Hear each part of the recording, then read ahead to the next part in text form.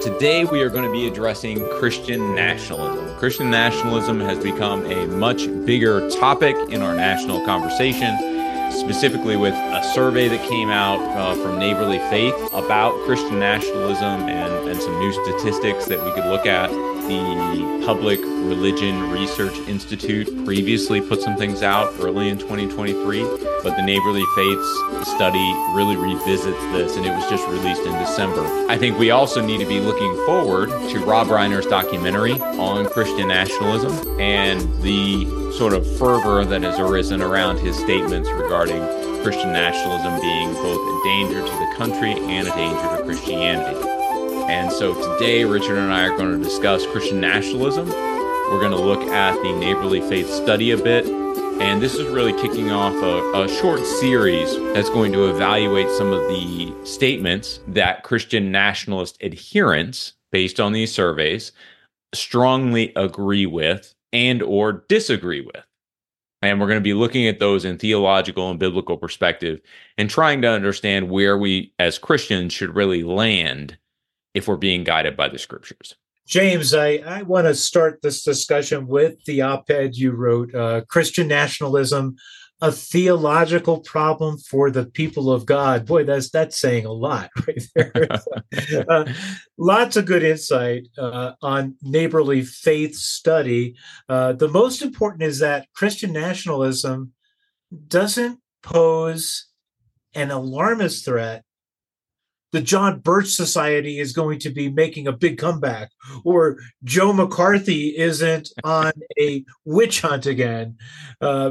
He's dead, number one, so it's tough for him to be on a witch hunt, right?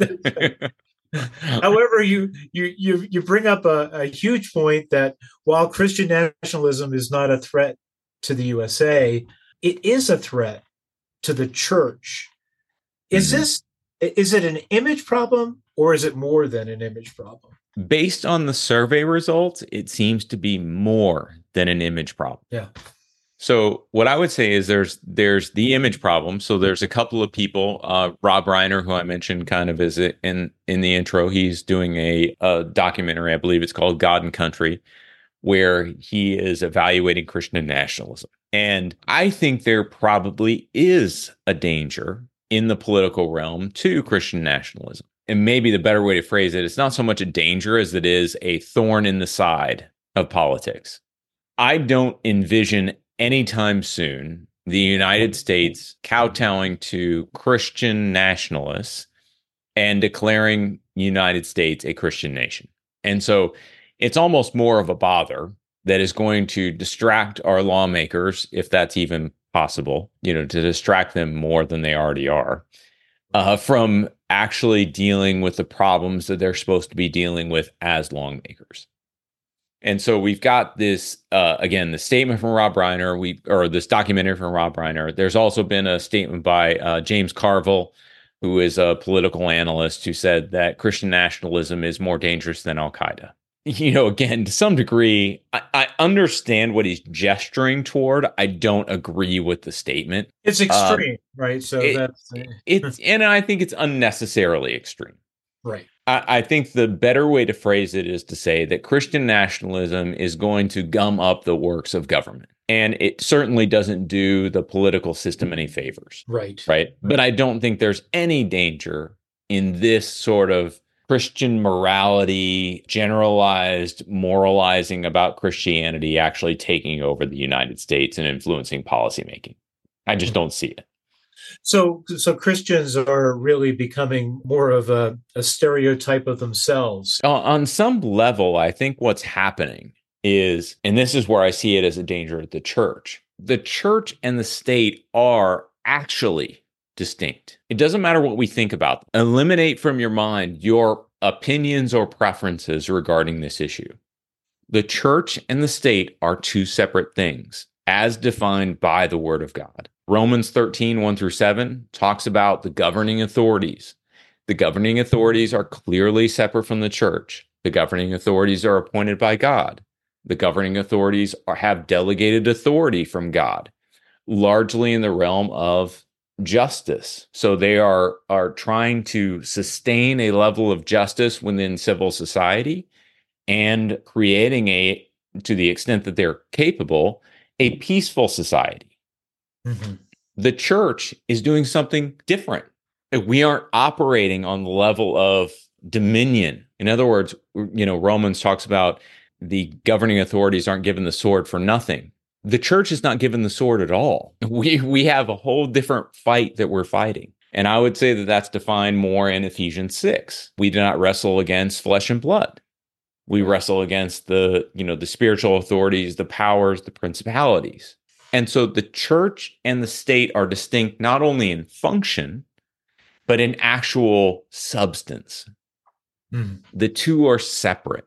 The two are distinct. And I think that a lot of what's happened lately has been, because we are a government in the United States of the people, for the people, and by the people, Christians are, and I would say are certainly allowed and maybe should participate in government, right?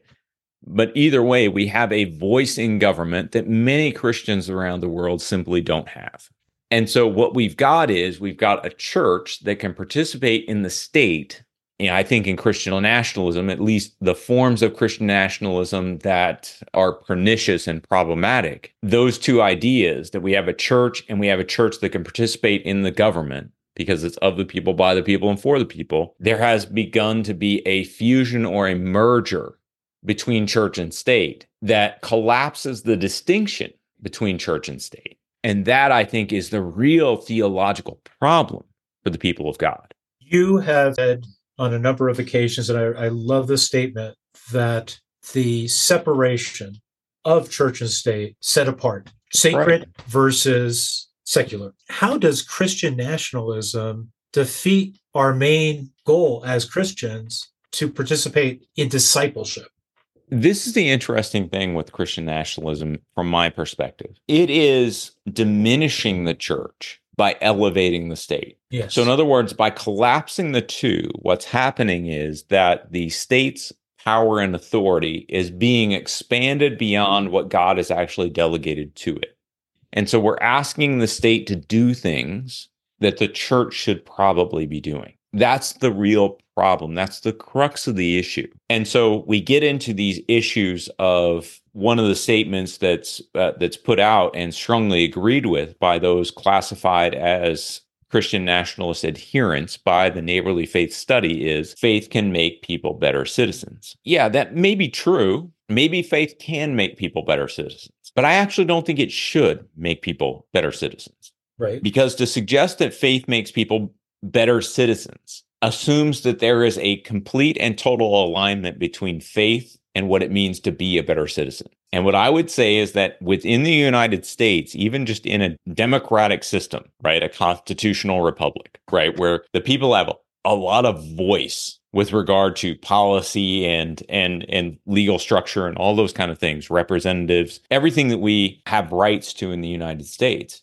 even within that context, Christians should be pushing back. We should have a lot of friction with our government because the reality that our government often tries to implement is not the reality that assumes God exists. And so even just something simple like faith can make people better citizens is really a wholesome idea.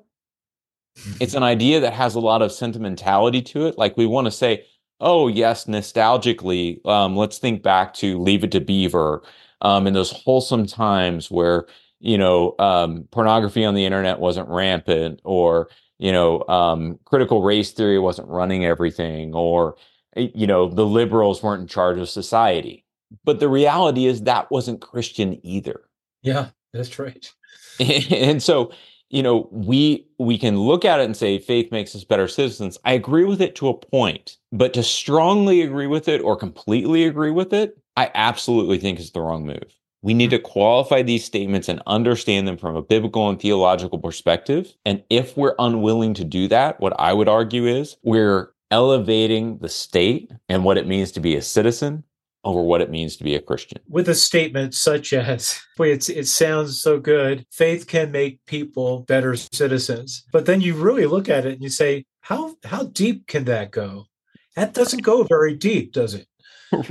No, I mean, if you just think about the basics, the blocking and tackling of Christianity, our Savior was crucified by a religious institution that refused to recognize that he was Messiah, Son of God, and by a political institution that was unwilling to put up with or deal with the unrest of that religious society. And so what we see in something like, let's say, John 11, right? This happens after Jesus raises Lazarus, right? He raises Lazarus from the dead. And some of the people who witness this go to the Pharisees. And the Pharisees and the chief priests of the law come together. Caiaphas is actually the high priest at that point, and he says, listen, I don't know what you guys are thinking, but this gets out. This is going to cause a problem with Rome. Like, Rome is not going to like this. They're going to see this as a real problem, and they're going to bring the hammer down on us. And so what does Caiaphas say? He says, have you not learned, sacrificing the life of one person is better than sacrificing an entire nation? Yeah. And then the Gospel of John goes on and says, he does not say this of his own accord. In other words, this is a prompting from God to Yeah. drive Jesus toward the resurrection. Mm. But the reality is that we serve a Savior who was the Lamb of God. He was the innocent Savior who did not do anything wrong, and yet he was crucified. And so as we think about what it means to have faith, we cannot assume that it's going to make us better citizens if what we mean by that is that we are going to have a harmonious relationship with the state. Mm. On some level, theologically, it may be correct that having faith would make us better citizens. In human reality, we're almost always going to come against the rub of, listen, the political authorities don't like anything that we're saying. And so we're not better citizens. We're now criminals. We're now hate mongers. We're now horrible human beings. We're whatever. Yeah. That is, the societal determinant of that is that, just the basic understanding of who we are as Christians. If they hated Christ in the world will also hate us because Christ has taken us out of the world. So when you see that, and I'm thinking, I go back to January 6th, the Yep. insurrection and all of those things, and I think that's probably where your mind was going when we were talking about that. And you know, I know I've been part of some of these organizations that have been part of, whether it's an insurrection or whether it's a off the rails from where they were from a Mm-hmm. real intellectual standpoint. We're talking people who are academics, and we're talking about people who are I looked up to. How could that happen in such a short period of time? I'm talking 10 years, the last 10 years. I think there's at least a couple factors in it. Number one, we very seldom reckon with the idea that God uses nations in a particular way in the Old Testament. So if I look at something like Jeremiah 25, Jeremiah was a prophet. He's prophesying against Israel. He's prophesying against Judah.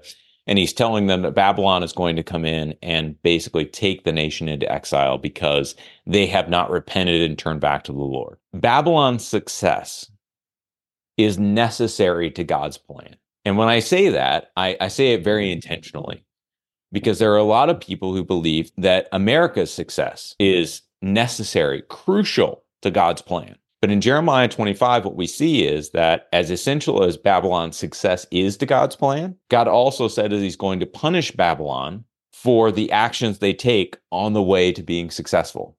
Right. And so when we talk about it in terms of, let's say, America, is America's success critical to what God is doing? Which is another one of those statements that's on the Neighborly Faiths report. The statement is actually the success in the United States is a critical part of God's plan. And adherents to Christian nationalisms agree with that, strongly agree with that. If what they were saying was, yes, the United States has to succeed in order to fulfill some critical part of God's plan, but their ongoing success is never secured. And in fact, based on biblical data, what we can see is that their success is highly likely to involve a fall. I can agree with that sort of a statement. Right.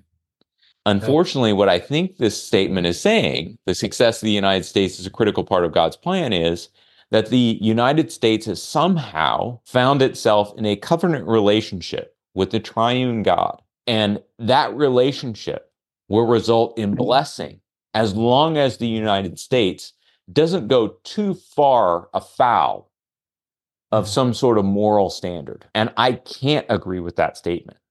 That statement, I think, is theologically incorrect. For one, you have no biblical evidence to suggest that the United States has any sort of covenant relationship with God.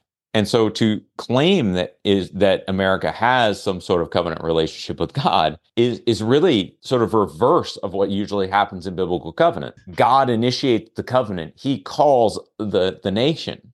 He calls Israel.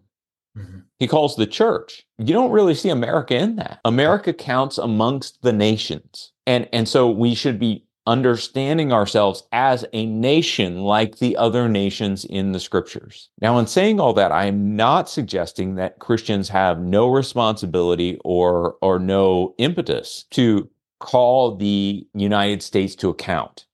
Right. In Romans 13, again, what we see is that the nations or the governing authorities rest under God's authority. Mm-hmm. They have a delegated authority from God. And so the church serves in part a function of reminding these nations, all of these other nations, that they sit underneath God's authority, even if those nations refuse to recognize that they actually sit under God's authority. Our job is not necessarily to force those nations to recognize God's authority. Right. That is not what we do. Right. We live in a certain way. We proclaim the gospel in word and deed. Mm-hmm. I say that a lot. And what I really mean by it is this. We live differently. We live according to God's law, the law of Christ. We live in terms of faith. And the way we live demonstrates to those governing bodies, to those principalities and powers that oversee all of the realm of the earth, it demonstrates to them the manifold wisdom of God. And so when we live non-anxiously, when we don't worry about where our food comes from, where our clothes are going to come from, where our money is going to come from, when we just walk obediently with God, regardless of those things, we demonstrate to the world that there is a different way to live and ultimately a better way to live. And so it isn't a question of should we be speaking prophetically and theologically to our government. I would absolutely affirm that. Mm-hmm. The trouble I see with Christian nationalism is that we're starting to lose the ability to speak critically and theologically to our government, or we're aiming for a point at which we would no longer need to speak critically and theologically to our government because the government is actually theological. The government is actually Christian. And so what would we say to them? The church is to be an alternative. And if our nation turns into that alternative, there is no more alternative. Point 2. Public schools should allow teachers to lead and encourage prayer. Yeah, so this is one of those in the neighborly faith study. This was one, I think it was the second highest strongly agreed with statement, that public schools should allow teachers and coaches to lead or encourage students in Christian prayer. Number one, I have some questions about the statement, right? Which should give you a sense of how I would actually answer this, right? I think that within the American system, what we often assume is that the public schools should be free of religion. I don't actually think that's possible. I agree. Okay. What I would say is, even if they are free of religion, they'll never be free of ideology. There's always going to be some way of thinking that is embedded within the educational system. And so that way of thinking could be Christian, it could be Muslim, it could be atheist, it could be whatever it is, but it's always going to be something. There's always going to be something there. Mm-hmm. I think the ideal in public education, if you were really to ask people, is going to be, they'd probably frame it in terms of neutrality. I don't believe that education is neutral. What I believe is that the public education system is designed to help form the next generation to become good citizens of the United States. That's a big part of what education does. It is a discipleship program that forms students less in the image of Christ and more in the image of some ideal notion of what it means to be American. As such, when we start to talk about teachers and public educators leading students, even in Christian prayer, I tend to think it sends the wrong message. Mm-hmm. Now, I'll qualify that and say, do I think that Christian teachers and coaches could lead Christian students, press them, encourage them as other believers to pray and witness to their faith in a public school setting? I absolutely do. I think that's an important part of what Christians do, regardless of what the rules are. Coach meets a Christian student or vice versa. I think there's a mutual encouragement, a bond we share that transcends the legal structure that we're set within. I do not think it is particularly wise for Christian coaches and teachers to encourage non-Christian students to participate in Christian prayer. The context in which that would happen, if you agree with and this is definitely like it's a connected argument, so there would be a lot of people who disagree with this, but right. Just in the simplest form, if we believe that education is a discipleship program to help make students into good American citizens, and we add Christian prayer into that mix, I am concerned that Christian prayer becomes viewed as something that makes us better citizens. Right. As opposed to making us truly Christian. Yeah. And so I think the context is problematic. That does not deny, I don't think, Christian teachers and coaches living out their faith in front of students. I think the Kennedy versus Bremerton school district ruling where the coach was praying on the 50-yard line, I think that was the right decision. Mm-hmm. As a personal profession of faith, that should not be precluded, despite the fact that he is a coach at a public school. And so, the fact that other students join in, great. If that's spontaneous, that's awesome. If it's forced, it's problematic. Students are forced to go through a curriculum at a public school. They're forced to take certain requirements at a public school. If Christian prayer begins to feel like one of those requirements, we're definitely making a misstep, right? Because if it becomes equated with, oh crap, I have to take geometry this year, that's not what we're looking for. You're right. It's not what we want. And so we want students to see true expressions of faith and to be drawn to that because they recognize the hope that is within us. Hi, everybody. This is Richard Beattie in the studio. That was Dr. James Spencer, and it was a conversation that I had with him about a month ago when a survey came out on Christian nationalism. James is on assignment this week, and so I wanted to air this show. We had not aired it before, and I hope that you enjoyed it. I also would like you to please be in contact with Dr. James Spencer. Go to usefultogod.org. That's usefultogod.org. And leave a message. And also, there's a lot of great courses that they have on that website. And a lot of things to talk about, especially Lenten season. Dr. James Spencer has a new book out, Serpents and Snakes. You can find that book on usefultogod.com, usefultogod.com. Or just drop a line to say who you are and how you like the program. As I said, there's a lot of resources on usefultogod.com. Dr. James Spencer will be back with me next week, and I hope that you will join us on Useful to God. My name is Richard Beattie in Denver. Have a great week.